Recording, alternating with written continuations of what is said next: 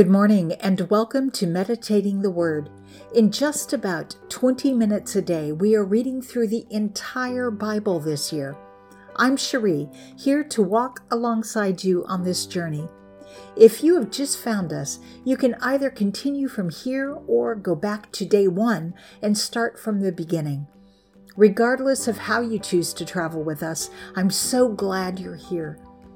The year will be over before we even know it. This is day 332. Today we are reading Acts 18 and 19 from the World English Bible. Ready to uncover what God has for us today? Let's get started. The Acts of the Apostles, chapters 18 and 19. After these things, Paul departed from Athens and came to Corinth. He found a certain Jew named Aquila, a man of Pontus by race, who had recently come from Italy with his wife Priscilla, because Claudius had commanded all the Jews to depart from Rome. He came to them, and because he practiced the same trade, he lived with them and worked, for by trade they were tent makers. He reasoned in the synagogue every Sabbath and persuaded Jews and Greeks. When Silas and Timothy came down from Macedonia, Paul was compelled by the Spirit, testifying to the Jews that Jesus was the Christ. When they opposed him and blasphemed, he shook out his clothing and said to them, "Your blood be on your own heads. I am clean. From now on, I will go to the Gentiles." He departed there and went into the house of a certain man named Justus, one who worshipped God, whose house was next door to the synagogue. Crispus, the ruler of the synagogue, believed in the Lord with all his house. Many of the Corinthians, when they heard, believed and were baptized. The Lord said to Paul in the night by a vision, "Don't be afraid, but speak and don't be silent, for I am with you, and no one will attack you to harm you, for I have many people in this city." He lived there 1 year and 6 months, teaching the word of God among them. But when Gallio was proconsul of Achaia, the Jews with one accord rose up against Paul and brought him before the judgment seat, saying, "This man persuades men to worship God contrary to the law." But when Paul was about to open his mouth, Gallio said to the Jews, "If indeed it were a matter of wrong or of wicked crime, you Jews, it would be reasonable that I should bear with you. But if there are questions about words and names and your own law, look to it yourselves, for I don't want to be a judge of these matters." So he drove them from the judgment seat. Then all the Greeks seized Sosthenes, the ruler of the synagogue, and beat him before the judgment seat. Gallio didn't care about any of these things.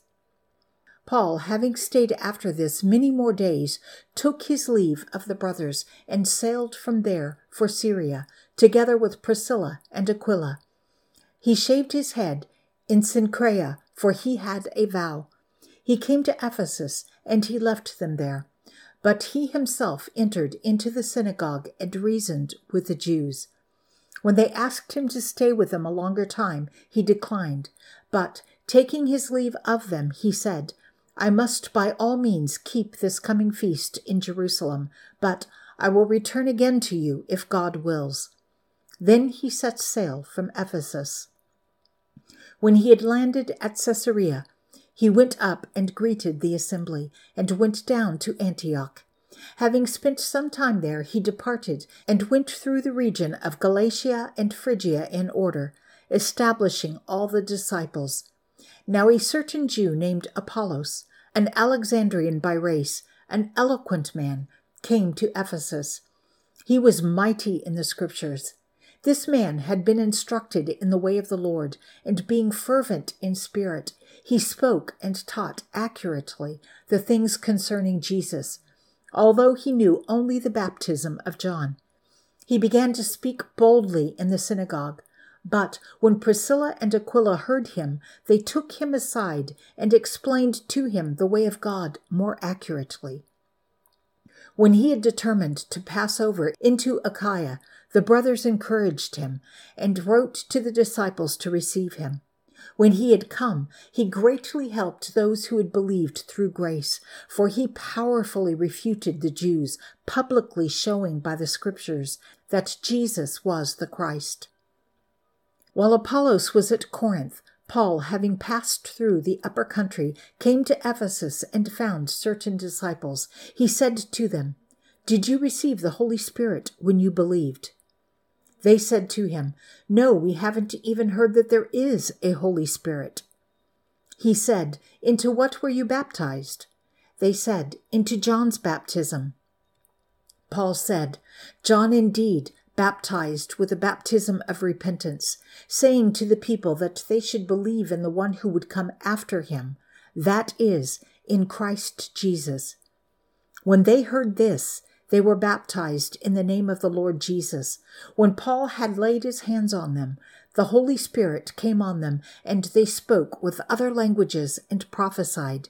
They were about 12 men in all. He entered into the synagogue and spoke boldly for a period of 3 months, reasoning and persuading about the things concerning God's kingdom. But when some were hardened and disobedient, speaking evil of the way before the multitude, he departed from them and separated the disciples, reasoning daily in the school of Tyrannus. This continued for 2 years, so that all those who lived in Asia heard the word of the Lord Jesus, both Jews and Greeks. God worked special miracles by the hands of Paul, so that even handkerchiefs or aprons were carried away from his body to the sick, and the diseases departed from them, and the evil spirits went out.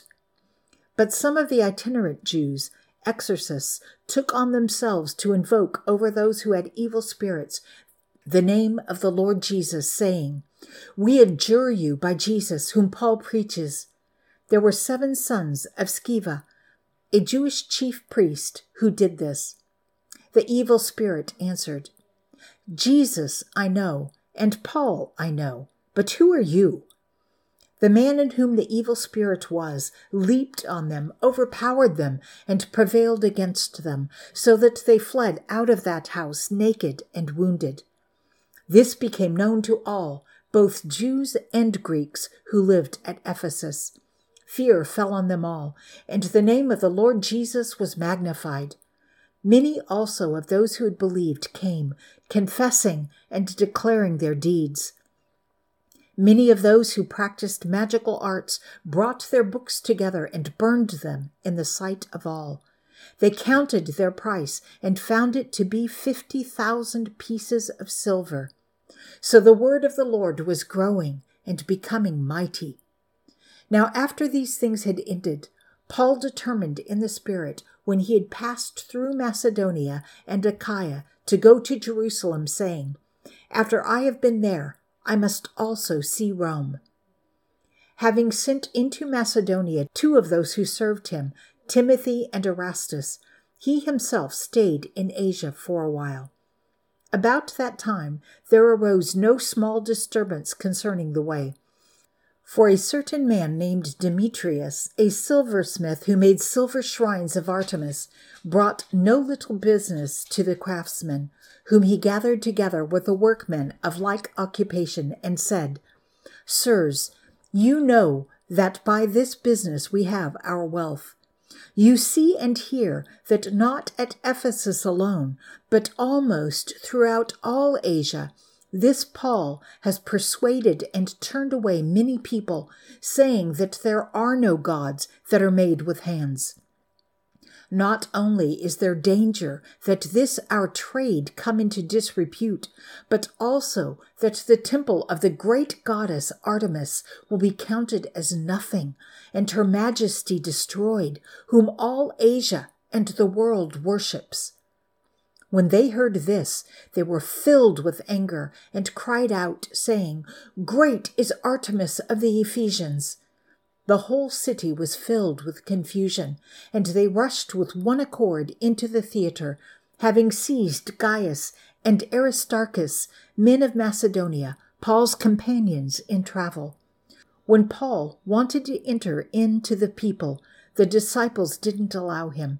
Certain also of the Asiarchs, being his friends, sent to him and begged him not to venture into the theater. Some therefore cried one thing, and some another, for the assembly was in confusion. Most of them didn't know why they had come together. They brought Alexander out of the multitude, the Jews putting him forward. Alexander beckoned with his hand, and would have made a defense to the people. But when they perceived that he was a Jew, all with one voice for a time of about 2 hours cried out, "Great is Artemis of the Ephesians." When the town clerk had quieted the multitude, he said, "You men of Ephesus, what man is there who doesn't know that the city of the Ephesians is temple keeper of the great goddess Artemis, and of the image which fell down from Zeus? Seeing then that these things can't be denied, you ought to be quiet and do nothing rash. For you have brought these men here, who are neither robbers of temples nor blasphemers of your goddess. If, therefore, Demetrius and the craftsmen who are with him have a matter against anyone, the courts are open, and there are proconsuls. Let them press charges against one another. But if you seek anything about other matters, it will be settled in the regular assembly. For indeed, we are in danger of being accused concerning today's riot, there being no cause. Concerning it, we wouldn't be able to give an account of this commotion." When he had thus spoken, he dismissed the assembly.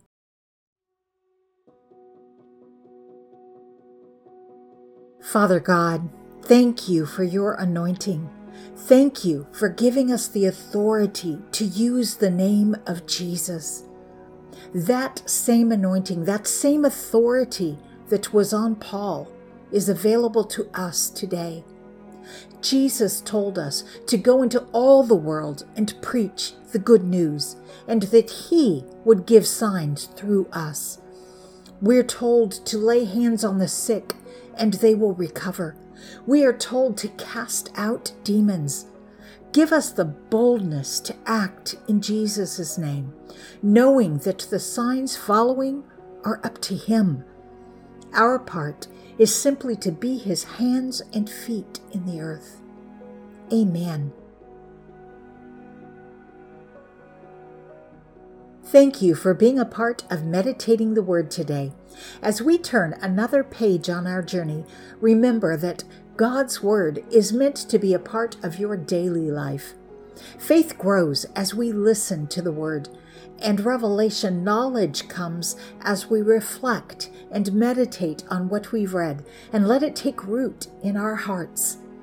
I'm so grateful for this shared time with you. This is Cherie, reminding you that you are in my prayers. I look forward to seeing you again tomorrow. Until next time, be blessed and be a blessing.